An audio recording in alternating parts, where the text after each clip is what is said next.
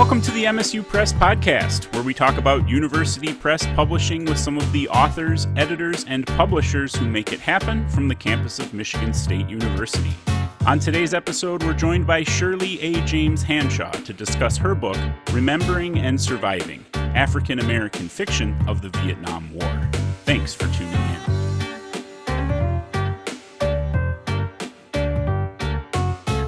In the words of Yusuf Komunyakaa, Shirley A. James Hanshaw's Remembering and Surviving is a powerful call seeking a response. This superb analytical voice examines literature by four Black writers, John A. Williams, Wesley Brown, A.R. Flowers, and George Davis, who are masterful storytellers shaped by the cauldron of war. Through her attention to these figures, Hanshaw reveals an American voice that has been kept in obscurity. Here, the historical background illuminates a postmodern imagination. As Jay Watson puts it, this is an invaluable work that will kindle important scholarship about the Black War experience and its literary representation for years to come. A vital contribution to African American literary criticism and literary history. I'm excited to be joined today by the author of Remembering and Surviving, Shirley A. James Hanshaw, who is Professor Emerita in the English Department at Mississippi State University, where she was instrumental in establishing the first African American Studies program. She's the recipient of a Woodrow Wilson Fellowship, a Danforth Associateship for Outstanding Teaching in the Sciences and Humanities, and a National Endowment for the Humanities Fellowship. Dr. Hanshaw, thank you so much for taking the time to join us today and discuss your book. Well, thank you for inviting me. I'm very excited to get into it, and one of the things that I think right out of the bat is super exciting about the book is the degree to which you're bringing light to a heretofore ignored canon of writing. I'd like to talk a little bit about how you came to be interested in fiction of the Vietnam War. Okay, well, when I was studying toward the PhD in English, there was a course offered by a young professor, Literature of the Vietnam War. And it was the only course in modern American literature that focused on the Vietnam War. I have to admit that I thought the Vietnam War was that era was the chapter in the book of my life that I had closed, mainly because I lost a number of high school and college classmates in that war. And I actually had two brothers of my five brothers to go to war. Thank God they returned, without injury. So it presented a challenge to me, I guess, taking that course. And in that course were 15 texts, but only one was authored by an African American, and that was Dinh Kia Dao, which in Vietnamese means crazy in the head, by Pulitzer Prize-winning author Yusuf Komunyakaa. So I thought, wow, there must be more literature out there somewhere by African Americans. And so it sort of became a mission for me to find out what other types of literature and what other in other genres besides poetry that existed. And so that's what set me on my mission.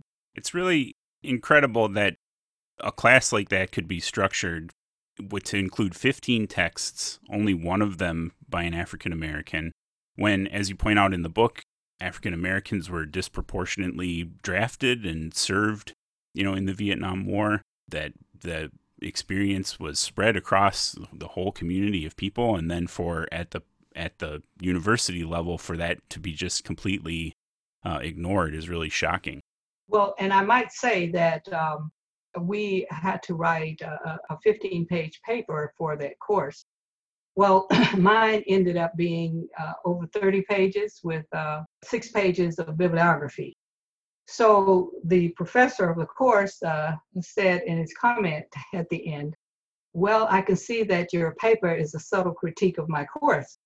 So I actually ended up asking him to direct my dissertation because I appreciated his scholarship and I was glad that he appreciated mine.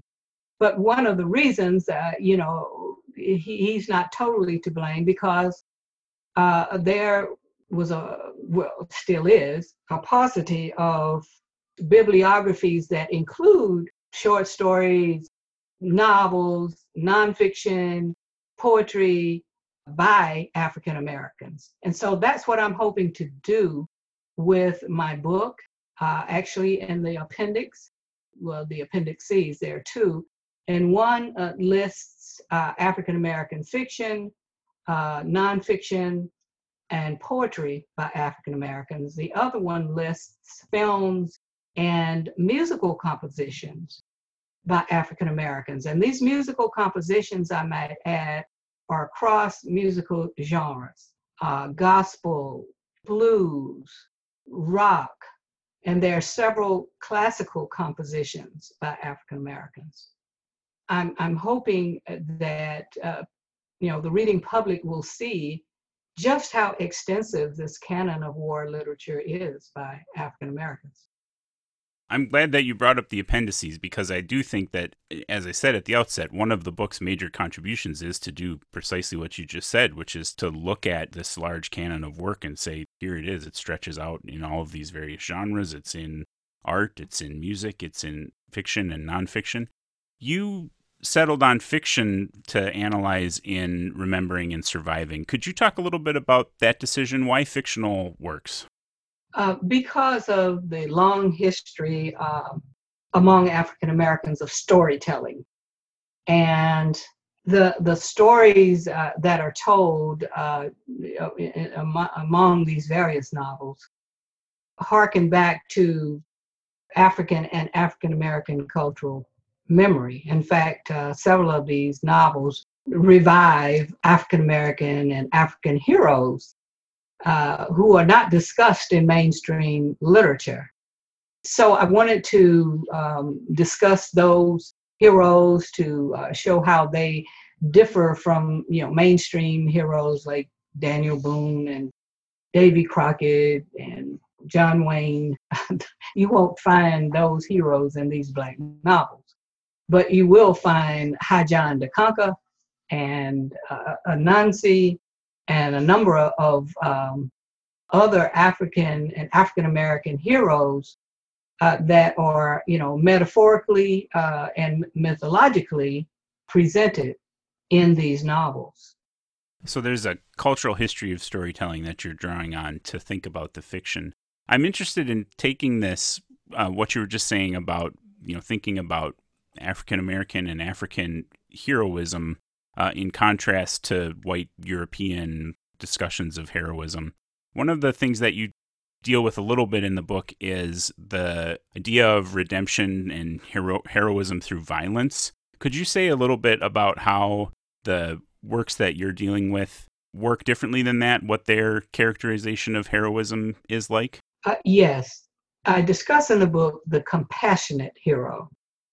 There's a discussion throughout, historical treatises on the Vietnam War about how quite often there were Black soldiers who intervened when white soldiers would be committing atrocities or that. Now, that's not to say that African American soldiers were never, involved in any violence that, was ancillary to the war.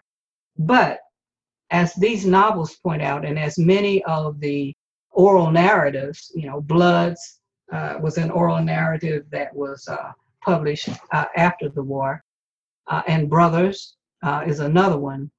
And more often than not, you will find both non-fictional as well as fictional accounts of African American soldiers who were compassionate toward the Vietnamese.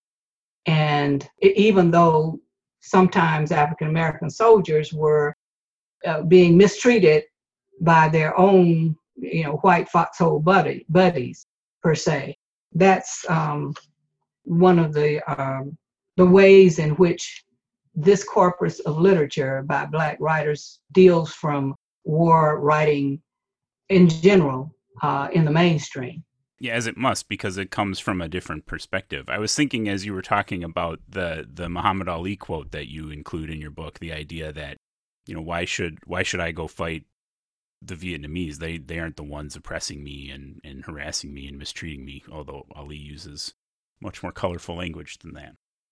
Yeah, as a matter of fact, in one of these novels, not one that I cover in depth, but one that I mentioned in the summary section of the book, in this particular novel titled Cohesion, the protagonist falls in love with a Viet Cong woman, and they band together, and they both desert their respective armies.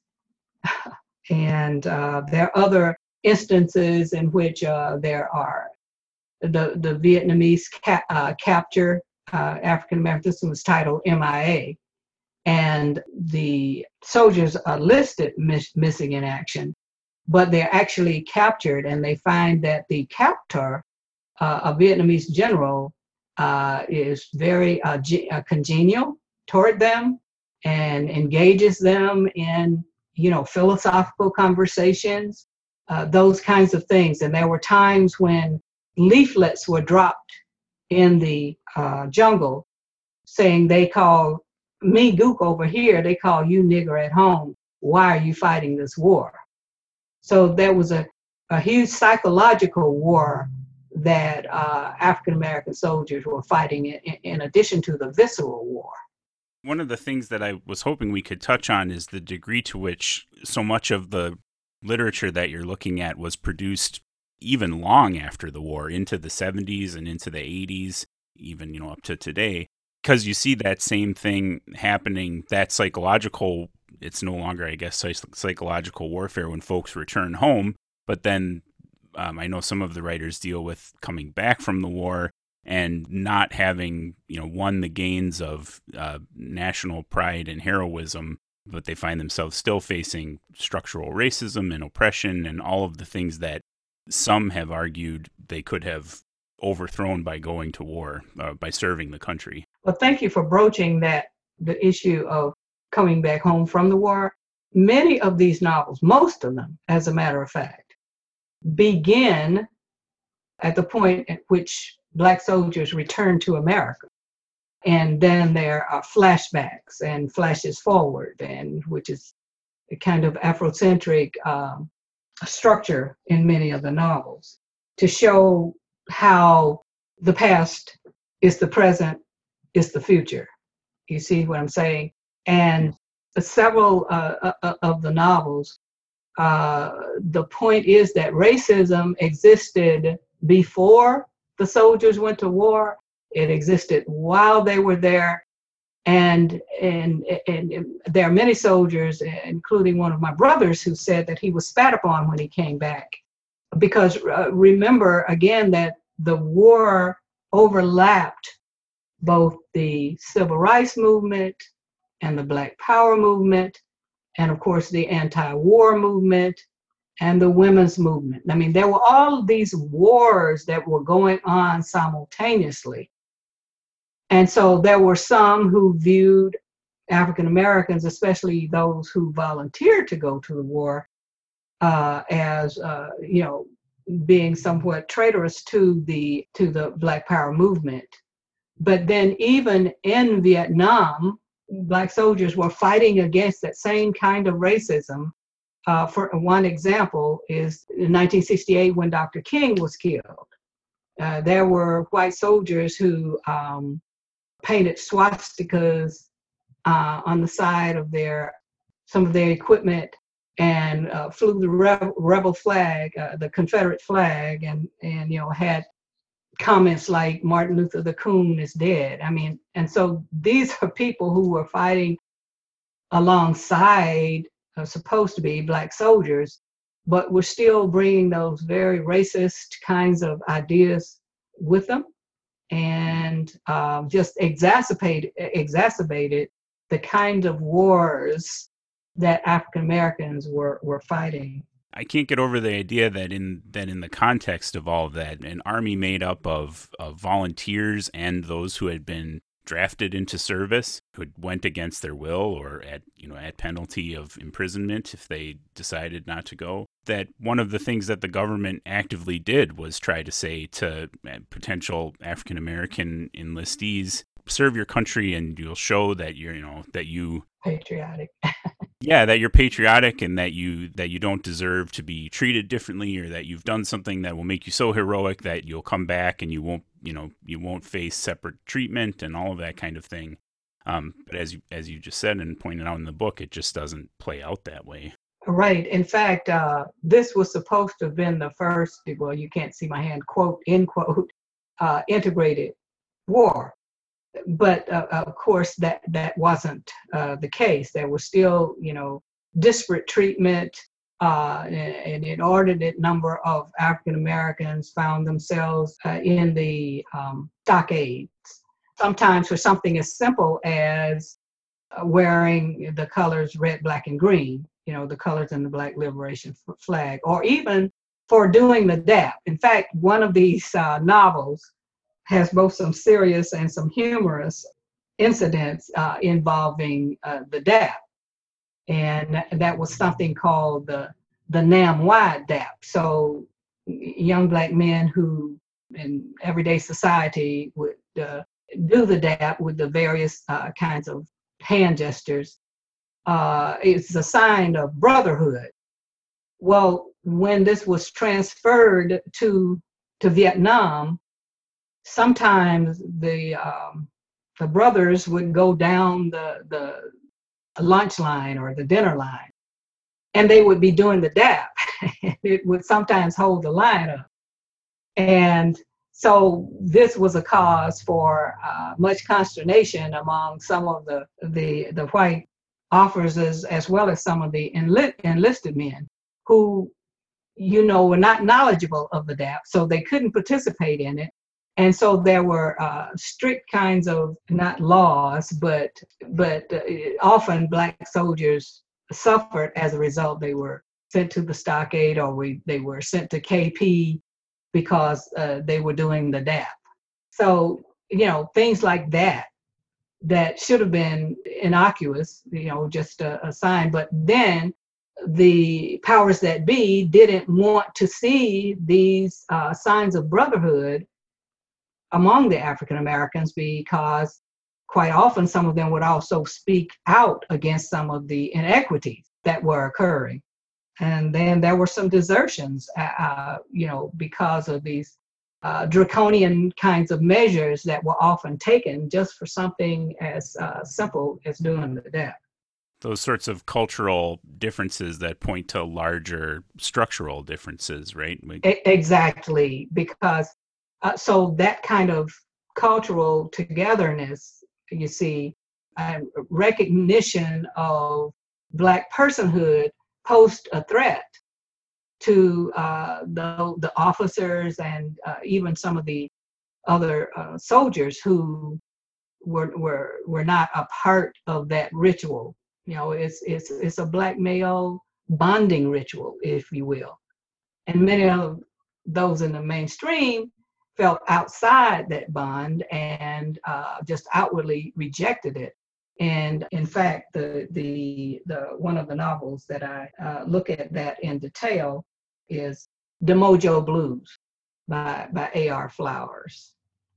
The Mojo Blues uses metaphorically the ritual of Vodun, which is called, in America, it's called voodoo. But again, there all of these rituals, during enslavement, Africans who were practicing, a spiritualistic religion called Vodun, many of them were just outrightly killed because the enslavers did not understand the ritual. And as it is with racism in any form, something that you don't understand, you want to destroy it.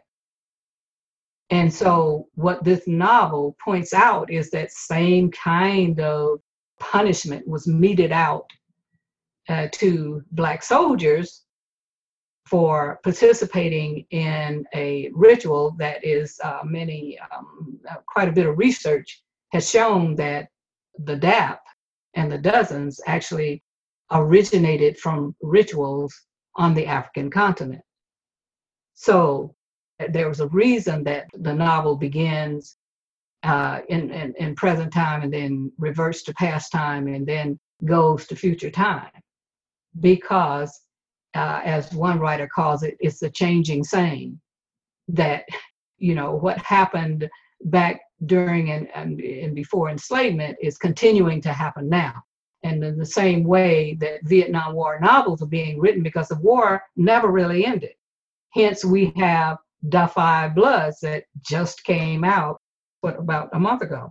As you were talking, I was wondering if we started off with your college professor who had 15, texts about the Vietnam War and only one by an African American. I was wondering if we could think a little bit more about, or I'd like to hear you say some more about the kinds of cultural traditions that maybe mark these novels, which seem to me to have likely made them illegible as texts in the same category to white college professors or to white readers who are buying books and those kinds of things. You mentioned Anansi earlier, and you were talking just now about sort of Vodun traditions. Could you say a little more about how African and African American cultural traditions shaped these novels? Yes. Well, that's of course one with that with Anansi, who was a mythical being from Western Africa. Anansi the spider. You see books about Anansi. Anansi is a shapeshifter. I suppose for today's audience, that would be something they could relate to. With all the superhero kinds of movies where there are people who are shapeshifters. Well, Anansi, is a spider, and however, when he gets into trouble, he spins his web when he gets into trouble as a human, so he can shapeshift from a spider to a human. And when he's a human, he can immediately shapeshift into a spider, and then he casts his web and he spins out of harm's way. Okay. That's so metaphorically then, Anansi is a trickster. And tricksterism is an apt symbol for what many African American soldiers, had to do as they were fighting in the war. If, say, a commanding officer saw him, doing the DAP, he could, immediately revert to something like, oh, well, he wanted a signal that I was about to do this or that. But even the whole notion of fighting in a war for a country that devalues you as a human, that tells, soldiers that or those who would be soldiers, that there are rewards, tangible rewards for them. Okay, you'll make this money. In fact, that's why a number of African American young men joined or didn't, fight it when they were drafted. They were going to. I can remember people in my class saying, "Okay, I'm going to the war to send money back home to my parents." And in fact, there was when President Johnson came in right after President Kennedy was assassinated. By the way, President Kennedy, right before he was assassinated, was getting ready to draw down. He was getting ready to bring thousands of men back from the war. But after his assassination, that's when the war actually stepped up the whole process of sending young men to the war. Many of them were thinking that, one of the reasons that the brass gave for, I think it was 100,000 soldiers who were sent, right after Kennedy was killed. And they said their aim was to take young men from the, urban areas, many of whom, didn't have a job or whatever. It was to send them to the service so that they could get some marketable skills that they would then bring back to America when they returned. But none of that eventuated. And later, like when McNamara and some of the other folk who were sending young men to the war admitted later that that was just a ruse to get all those young men to sign up. And as you know, African American men were disproportionately killed in that war. Many of them were put on the front lines. Many of them were the point man, who's in front of the whole column, or the forward observer, the FO. And so they were most vulnerable to enemy fire. That's just what happened. That's why so many of them lost their lives in that war. But, all the subterfuge and that was done to entice these young men who just wanted to go and make some money to send back, many of them never returned. And so in the whole notion of tricksterism, of being able to take advantage of that and to use it for their own purposes, unfortunately, in many instances, it didn't work that way. So the trickster, and I mentioned to you the spiritualistic practices of Vodun, that the trickster sort of grew out of that as well. In Ghana, little children are read trickster stories all the time. Now, before colonization by Europeans, the trickster was a person who lived in dire circumstances, but was able to make the best out of those circumstances, I guess is the best way I put it. Because, in many West African countries, you have 9 months of dry season and 3 months of the rainy season. So it's a dire situation, and you have to do what you can to survive. So one thing that the trickster, and this is what I'm coming to, the trickster has to do with survival. And on the continent, prior to being enslaved and spread across the diaspora, tricksterism had to do with maybe smaller animals like, the arachnid is small, and you could just step on him and be gone. But the thing about the trickster is he's always smart, just like the Brer Rabbit stories. So the rabbit always outsmarted the bear and the larger animals. And so this whole notion of being able to survive by adapting oneself to one's circumstances served those well who were enslaved. And it is said that when people were enslaved, they were told they had no history, and that 400 years they were enslaved, and so they had nowhere to go back to, and they had no history. Well, that has now been totally proven wrong, because civilization began on the continent of Africa.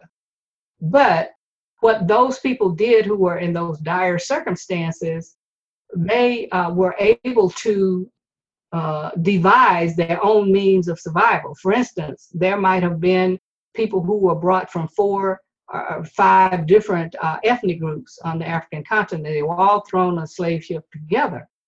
But they devised hand signals to communicate with each other, to try to foment mutiny on the ships. One of the most famous is of Cinque, Cinque, who later, brought his slave owners to court. So all of these ways in which Africans devised ways to survive through very devastating kinds of situations, or ways in which the trickster has gone, down through history and various stories that were handed down. In fact, capoeira, the martial art from South America, it is said that when Africans were in the holds of the ship, that they devised those various moves that have now transcended time and come down to modern times, because they were trying to survive those cramped environments in the hulls of the ships. You're listening to the MSU Press Podcast. I'm here with Shirley A. James Hanshaw discussing her book, Remembering and Surviving African American Fiction of the Vietnam War. You know, as you were talking about Anansi and about the different sort of means and techniques that Africans used as they were being brought across in ships and things, I was thinking about, in the book, you talk about one of the distinguishing features of many of the heroes in these books. It seems to be that they contain multitudes, right? That they're not just embodiments of restorative violence or white Eurocentric heroism, but in fact, they can be good and bad at the same time. They can be funny. They can express sorrow and suffering, but still be, noble examples. Well, one of those heroes is High John de Conquer. High John de Conquer, he's also known by High John the Conqueror. And you've probably heard of the Jack and John tales in African American cultural memory. And that's sort of where that came from. It is said that there was a High John the Conqueror root. And especially those who fomented slave rebellions like Denmark Vesey and Nat Turner. It is said that they carried that High John the Conqueror root with them, and that root made a person invincible. So High John the Conqueror, it is said that he showed up everywhere Black folk needed help, and that when the enslaved were on the ship, that High John the Conqueror was with them. Now, he was, this powerful person. And they said that High John was so bad that he went down to hell and married the devil's daughter. But on his way back up to earth, he handed out ice water to all the people who were surrounded. So he was mean, but he was compassionate. He was concerned.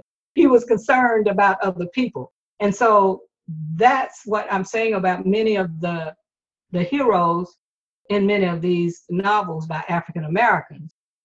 They, performed their jobs as soldiers for America, but they were compassionate toward the Vietnamese. The protagonists in these novels invariably are on an identity quest. The heroic quest, in most cultures, is an identity quest. But what makes this identity quest different is that these young men find themselves in the middle of war, right? And then after they've developed a positive identity as young, strong Black men, then they become committed to improving the quality of life for other Blacks, as well as for other racial groups who are similarly oppressed. And that's where the compassionate heroism comes in. I wonder if I want to ask you about some of the specific works and give folks a little bit of a picture of the writers that you're dealing with in the book. But before we move on from the kind of general theoretical discussion, I was hoping to ask you about the concept of remembering with a hyphen. You include an epigraph in the introduction from Melvin Dixon, where Dixon writes, "By calling themselves to remember Africa and or the racial past, Black Americans are actually remembering, as in repopulating broad continuities within the African diaspora." You use the hyphen in your title, Remembering and Surviving. Could you say a little bit more about this concept of remembering and how it informs your thinking about these works? Well, thank you for asking. And when anyone asks me the title of my book, I always say re-membering rather than remembering. Re-membering is significant because it has to do with more than just memory. In many African cultures, remembering is of the highest importance. And in fact, it is said by some that if you forget, it's the same as to throw away. Therefore, if you fail to appreciate the strength and wisdom of the African forebears, if you fail to appreciate that, then you are ill-equipped to survive. Remember, we're talking about survival with the trickster and that. The Black Holocaust lasted 400 years, and some call it the Maafa, the Maafa, a disaster beyond comprehension that ruptured the spirits of African peoples physically, mentally, emotionally, and socially. Therefore, Africans in America are continually in a process of re-remembering. That is, recuperating from the trauma and the fragmentation that were caused by not only, being dragged from the African continent, being thrown on slave ships, and many Africans, jump to their deaths in the ocean rather than come to this uncertain future and the mistreatment that they even received on the slave ships. And then the fragmentation of being enslaved all those years. Then what followed that was, even after emancipation, there was fragmentation of lynching, and then there was Jim Crow, and it continues because of structural racism. Well, and we should say today, I mean, it continues in the form of state-sanctioned police violence. Exactly. That actually, I don't know if you know that policing actually was never for the what does it say? Protect and to protect and serve. Yeah. So it was never for the protection nor to serve African Americans. Policing in America grew out of the slave patrols. Yeah. When those who were enslaved escaped, just regular everyday white people were called to action to go and bring them back, by whatever means necessary, either dead or alive. And that's actually how policing started. So even the brutality that we're seeing now in the streets, it all relates to the era of enslavement. But to continue my point, so Africans in America are continually in a process of remembering from the trauma and the fragmentation of self-identity. And the way that they are doing it is by recouping the pre-slavery African heritage to survive. So for so long, Africans in America were told they had no history. So by purposefully then recouping this African history, then Africans are helping themselves to recuperate from the fragmentation. So it's not just remembering all of these things that happened back then, but it's a continual process of remembering the fragmentation that is caused by everyday acts of racism. Is there something about embodiment to the concept as well? That something about folks coming to bodily integrity or to populating the past as not full of anonymous forgotten folks, but actually as continuing to have a power over the present? Yes, and that's why these heroes that from African and African American cultural memory are important in these novels, because it's sort of like they're transcending time to revive those personages and heroes from the past. That's one reason Black Panther was so important. In fact, there are many African rituals that were such as the hero lying down and being metaphorically buried, where he would then communicate with the ancestors. The Black Panther communicated with his father. There's a book titled The Hero with an African Face, and by Clyde Ford.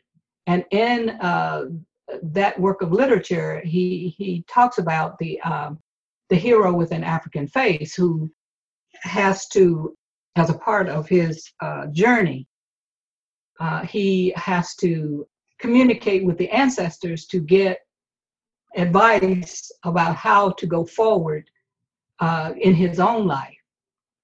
And then he has to decide whether or not what his father did was the same thing that he needs to do to be successful on his heroic journey. So, in a metaphorical way, many of these novels recapitulate the heroic journey of the hero with an African face. I'd like to spend a little bit of time thinking about the novels in particular. And I mentioned at the outset that you deal with 4 case studies in particular. I'd like to say them again, just because one thing that I discovered in preparing for this podcast, as you note in the introduction to your book, is that so little has been written about these authors that you deal with. So you have Captain Blackman, a novel from 1972 by John A. Williams, Demojo Blues from 1985 by A.R. Flowers, Tragic Magic in 1978 by Wesley Brown, and Coming Home, 1971 by George Davis. Why these 4 particularly out of the 35 that you could have chosen? And are they united in some way by particular themes, or are they providing contrasts for each other? Not necessarily particular themes, but I'll just say John A. Williams is the oldest of the 4. In fact, he spans about probably 7 decades before his death. A very prolific writer. He wrote one of his novels, The Man Who Cried I Am, and he was a very prolific writer. He turned out one novel after the other, sometimes a year or 2 years apart. But he was very underrated. And he actually wanted to go to Vietnam so that he could interview the soldiers, and he wanted to write a nonfictional work. But he was denied a passport, because he said he wanted to go out in the fields and in the stockades, because that's where the real stories were. Well, of course, the American government didn't want him interviewing Black soldiers in the stockades. And so he was denied a passport.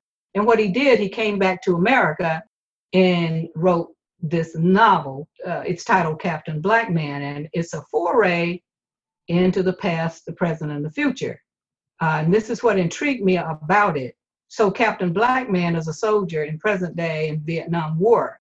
He's injured in battle, and as he's lying in a semi-conscious reverie, he becomes a soldier in every war that Black soldiers have fought, going all the way back to colonial times. In each of those wars, African Americans endure racist treatment, and what he does is he sets up this kind of dual segment throughout the novels called drum taps and cadences. And in the cadences section, he tells about these various commands that white officers have given Blacks, and sometimes Blacks end up getting mistreated while they're carrying out whatever the orders are. And then the drum taps section then talks about the atrocities in detail. Like there was an incident called the Tombolo incident during the Second World War, and Black soldiers were sent out into the forest to supposedly kill the enemy, but actually it shows that the commanding officer sent them out there just so that they could be annihilated. And after they were killed, their bodies lay out there for days. And no one came to retrieve their bodies. And in the cadences section, one of the commanding officers said, yeah, we didn't want them over there going with those European women. So that's why they were killed. So John Williams then writes this novel to, in effect, correct the historical record about how Blacks have been treated throughout history, fighting for America, but America has meted out to them the same racist treatment throughout these wars. And so, in effect, it deals with the the person who re-enlists, because Captain Blackman, after he is, his body heals from his wounds, he goes back to America and he takes some courses in African American history, and then he re-enlists purposefully to go back to battle, but to teach the other Black soldiers what has happened to Black soldiers throughout history. So in that novel, then Captain Blackman becomes the metaphorical Anansi, even though his commanding officer tells him that he can't teach a Black history course. He surreptitiously does it as a trickster. So the re-enlisted Black soldier is presented fictionally in that novel. In the Mojo Blues, the dishonorably discharged soldier is treated. The three Black soldiers, again, this begins in present time when they are getting off the plane in San Francisco. They have been dishonorably discharged for having committed what's called a fragging. That is, someone throws a fragmentation grenade into the tent of an officer and kills him. So even though they were nowhere near the scene, the officer who was killed is Colonel Kix, who is known to hate Black soldiers. So it is just felt then that they are the ones responsible, and that's why they are sent back dishonorably discharged. And when they come back to America, they have to now find a way to empower themselves, because if you apply for a job and you indicate that you are dishonorably discharged, you know what happens. So the protagonist of the book decides that he is going to study the ancient spiritualistic Vodun, because it is a spiritualistic practice of self-empowerment. One of his brothers becomes he fights in the gentrification wars in the city, and the third one becomes a judge. So each of them chooses his path to one to empower the Black community, another one to empower himself, and another becomes a judge to try to help Blacks to get through the justice system. So that's the re-enlisted soldier, the dishonorably discharged soldier. Then Tragic Magic by Wesley Brown has to do with the conscientious objector. Now someone said, oh, well, that's not a war novel. Well, yes, it is. Because when Melvin, who is the protagonist of the novel, conscientiously decides that he's not going to go and fight in the war, he's sent to prison. Well, metaphorically, the prison becomes a metaphorical war zone.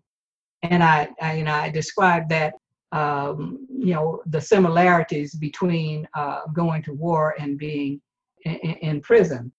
Also, Melvin's alter ego and best friend has just come back from the war. He was a Marine, and he comes back with one arm. And now he abides by all of the mainstream notions of heroism. He's the big John Wayne kind of Marine fighter. And so when he comes back, people feel, oh, wow, he's this big hero. But as it turns out, he was no hero at all. He heard that if you throw your arms up during enemy fire and get your hand shot off, you can get sent back home. So what the novel points out is that the whole notion of the big bad John Wayne soldier, that soldier is not really a hero. That the real hero was the one who stood up and declared conscientious objection and did his stint in prison to stand up to the system. And when he comes back, then the society finds out that he was the real hero. His friend, by the way, self-destructs when he comes back with PTSD. So it's also a study in PTSD. I mean, you really does an incredible job, the novels that you've selected, highlighting the degree to which the war was experienced so differently, by different individuals, by different writers. And that, as you say, I think it's so important to remember that experience of the war wasn't just, flew in and carried a machine gun through the jungle, but actually, was people who conscientiously objected, was people who were drafted, was people who fled from being drafted, who enlisted voluntarily.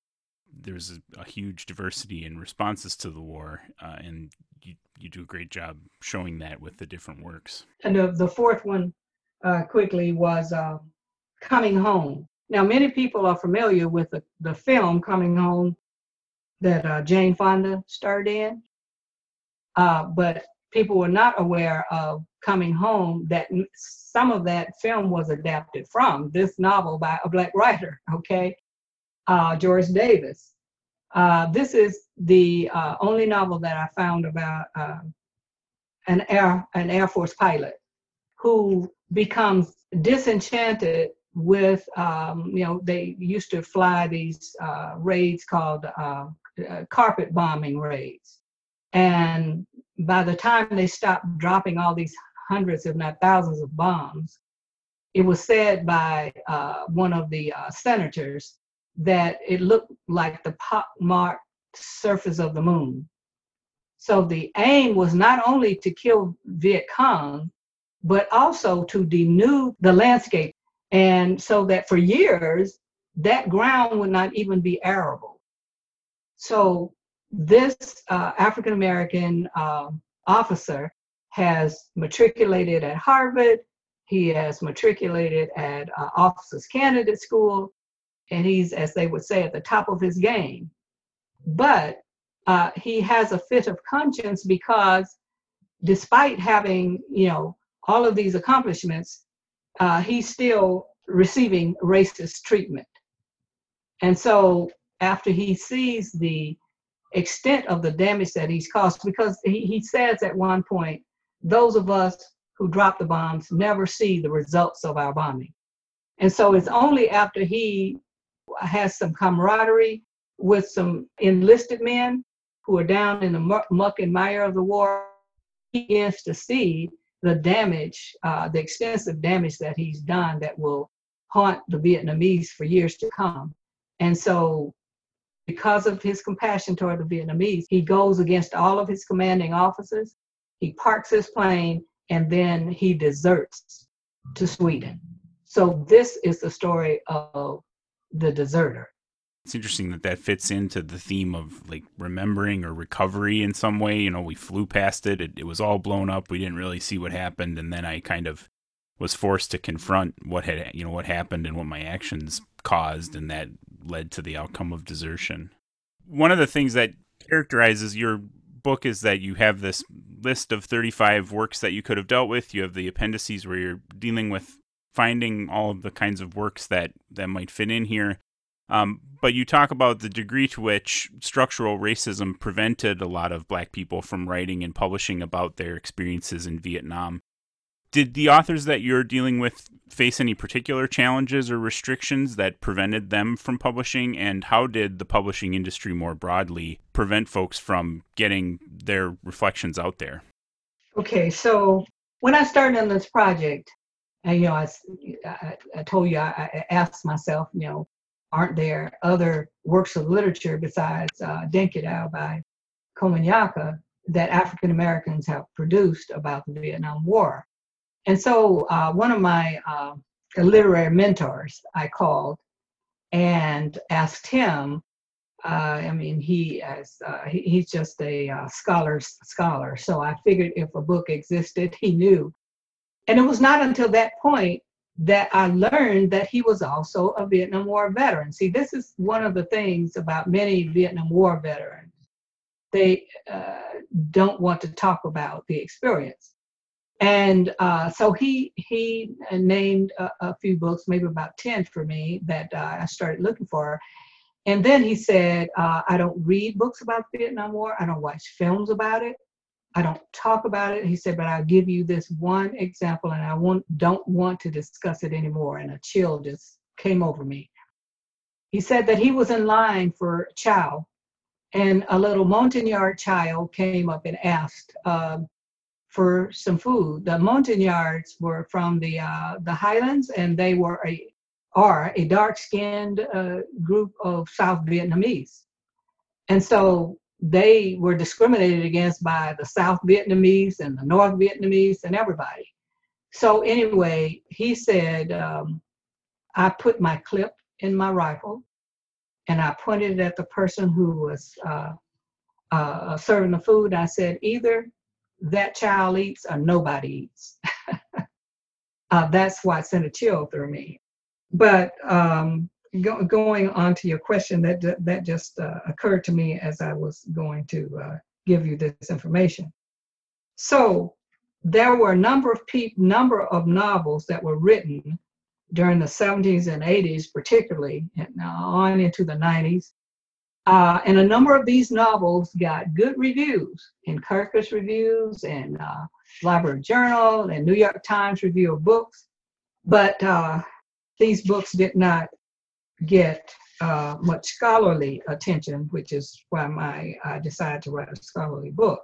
Now, some of the writers of these novels, what happened to some of them is that some of the editors at major publishing houses who had sought and supported Black novelists during the 60s and 70s, you know, when Blackness was in vogue, some of these later left the publishing business. Black writer Barry Beckham wrote a novel titled Runner Mac in 1972, and it was selected as one of the best books of the year by the New York Times. However, the editor to whom Beckham was assigned left the publishing company. Then, despite his subsequently having signed 2 contracts for nonfiction books, both publishers subsequently turned down his manuscripts. Then George Davis, who wrote Coming Home that I just talked about, suffered a similar fate. Though his novel Coming Home in 1971 did not initially receive critical acclaim, it was later touted as not only one of the finest, but also most underrated novels to be written about the Vietnam War experience. But what happened to Davis is that his editor also left the publishing company that he was with prior to publication. And afterward, the company was not interested in publishing other fiction by him. So what Davis did was found another publisher, and he later published several works of nonfiction. So that's why in the introduction, I discussed the publishing history of each of these writers that I chose, because I want people to know the kind of experiences they had, you know, to just get this one novel to the press. A second reason for non-publication of Black war novels had to do with the unwillingness of many publishers to accept manuscripts from Black writers, several of whom presented an anti-war stance, or at least questioned America's involvement in the war. Another reason was denial of visas to Black authors. I previously mentioned denial of visa to John A. Williams, who's the oldest of the writers whose novels I critique. They also denied visas to journalists and to Black news correspondents desiring to enter Vietnam. John A. Williams, by the way, was an honorably discharged Navy veteran of World War II.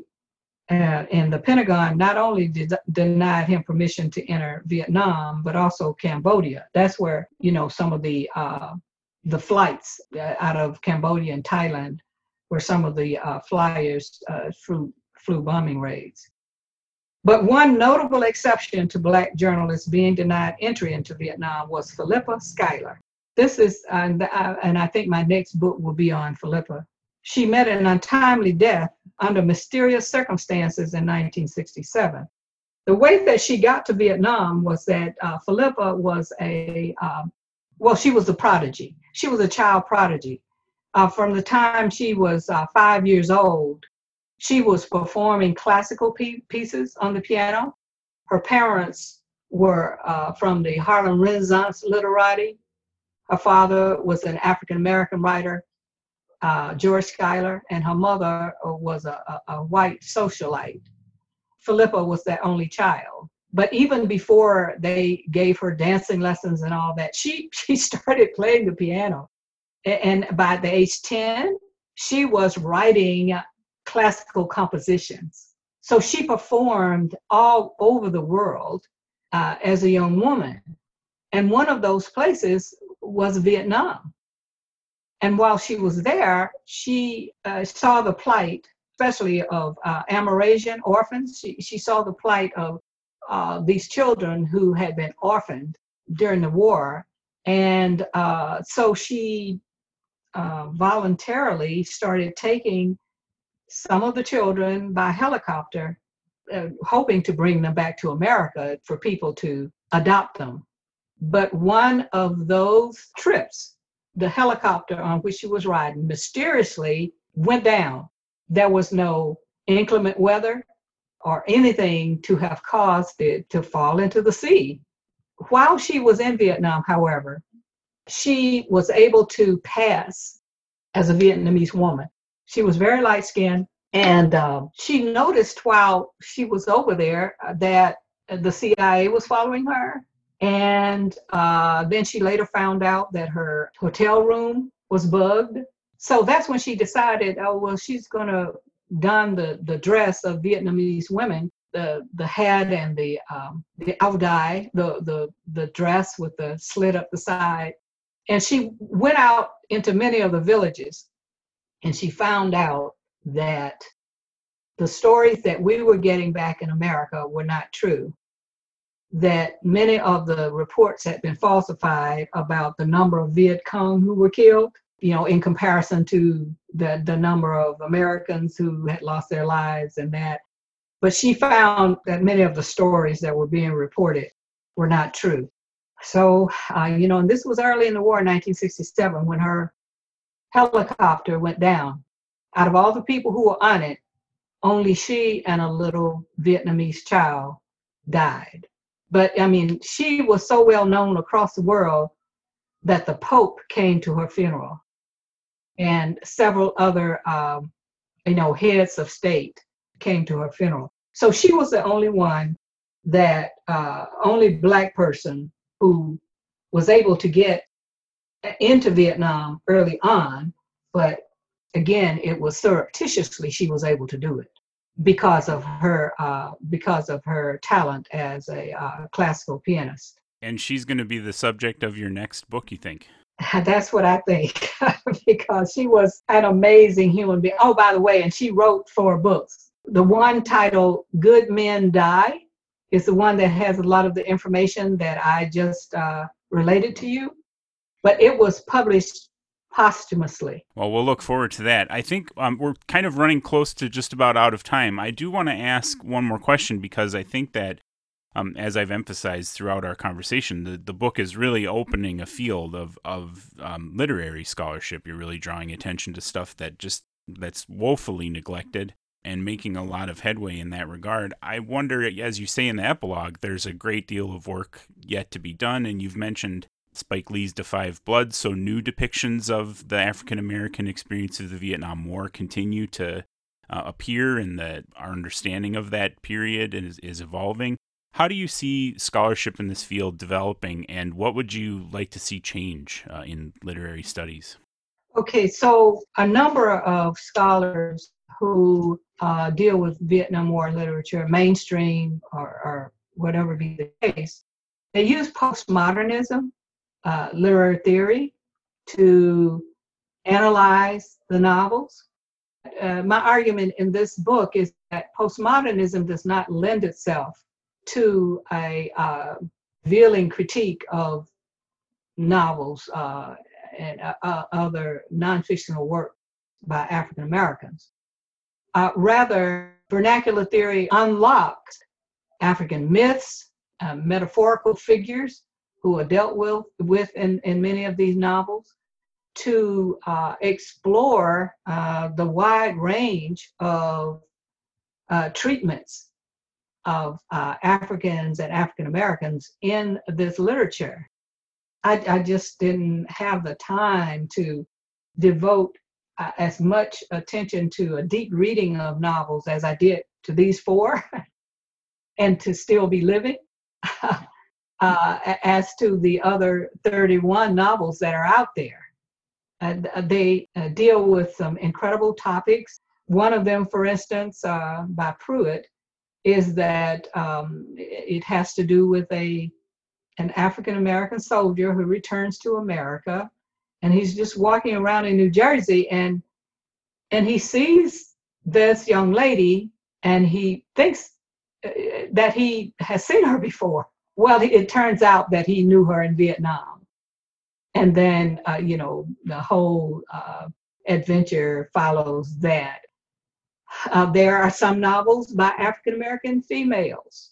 Now, of course, Philippa Schuyler's book is nonfiction. Good Men Die. She's telling about things that are actually happening in Vietnam, and how many of the stories that we were being fed by the mainstream journalists and TV, that they were not really true.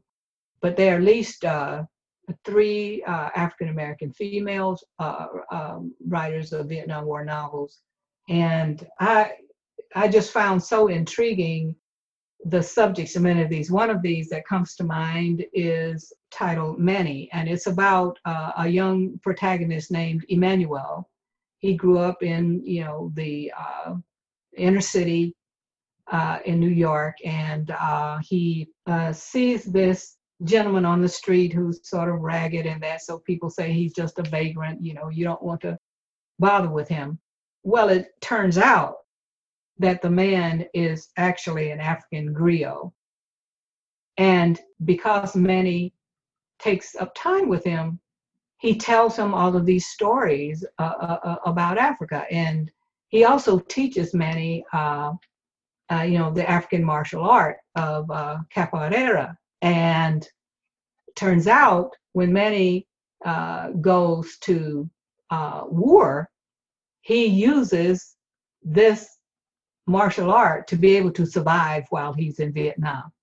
I mean, there are just so many different treatments of subject matter in these various novels that there's just, it's limitless what can be done when these are brought to fore. The other thing is that, many of the films that were made about Vietnam, like Full Metal Jacket or Born on the 4th of July, Apocalypse Now, those were adapted from works by white writers. But, here you have all of these novels by African Americans, many of which would lend themselves to being made into movies. And one that I talk about in detail is Tragic Magic, because the best way I can describe the language of that novel is that when you read it, it sounds like you're listening to a jazz composition. And so I coined a term called the jazzerly text that I explain in my book, how that writer brings to the fore a jazz paradigm. But I just think that there's so much more that can be done with this corpus of literature, and that Americans will never know the whole story about America's involvement in Vietnam until they know the African American story. Yeah, and your book does such a great job of opening the door to starting to really take that seriously and give it the attention that it deserves. Thank you so much, Shirley. I've really enjoyed this conversation. I've learned so much from your book and from listening to you talk today. So many great stories and so much perspective on, something that is often presented as a known quantity, but as you've just displayed, is full of so much more that we need to explore and attend to. So thank you so much. I really enjoyed this discussion and I learned so much from it. Well, thank you again for having invited me to speak to you and on this podcast. And I hope that the book ultimately will bring back into print many of these works by African American writers, most of which have gone out of print. So that's my ultimate goal. Shirley A. James Hanshaw's book, Remembering and Surviving, African American Fiction of the Vietnam War, is available at msupress.org and other fine booksellers. You can connect with the press on Facebook and at MSU Press on Twitter, where you can find me at Kurt Milb. The MSU Press podcast is a joint production of MSU Press and the College of Arts and Letters at Michigan State University. Thanks to Daniel Trago, Mediha Gos, Kylene Cave, and the team at MSU Press for helping to produce this podcast. Our theme music is Coffee by Cambo. Thank you all so much for listening, and never give up on books.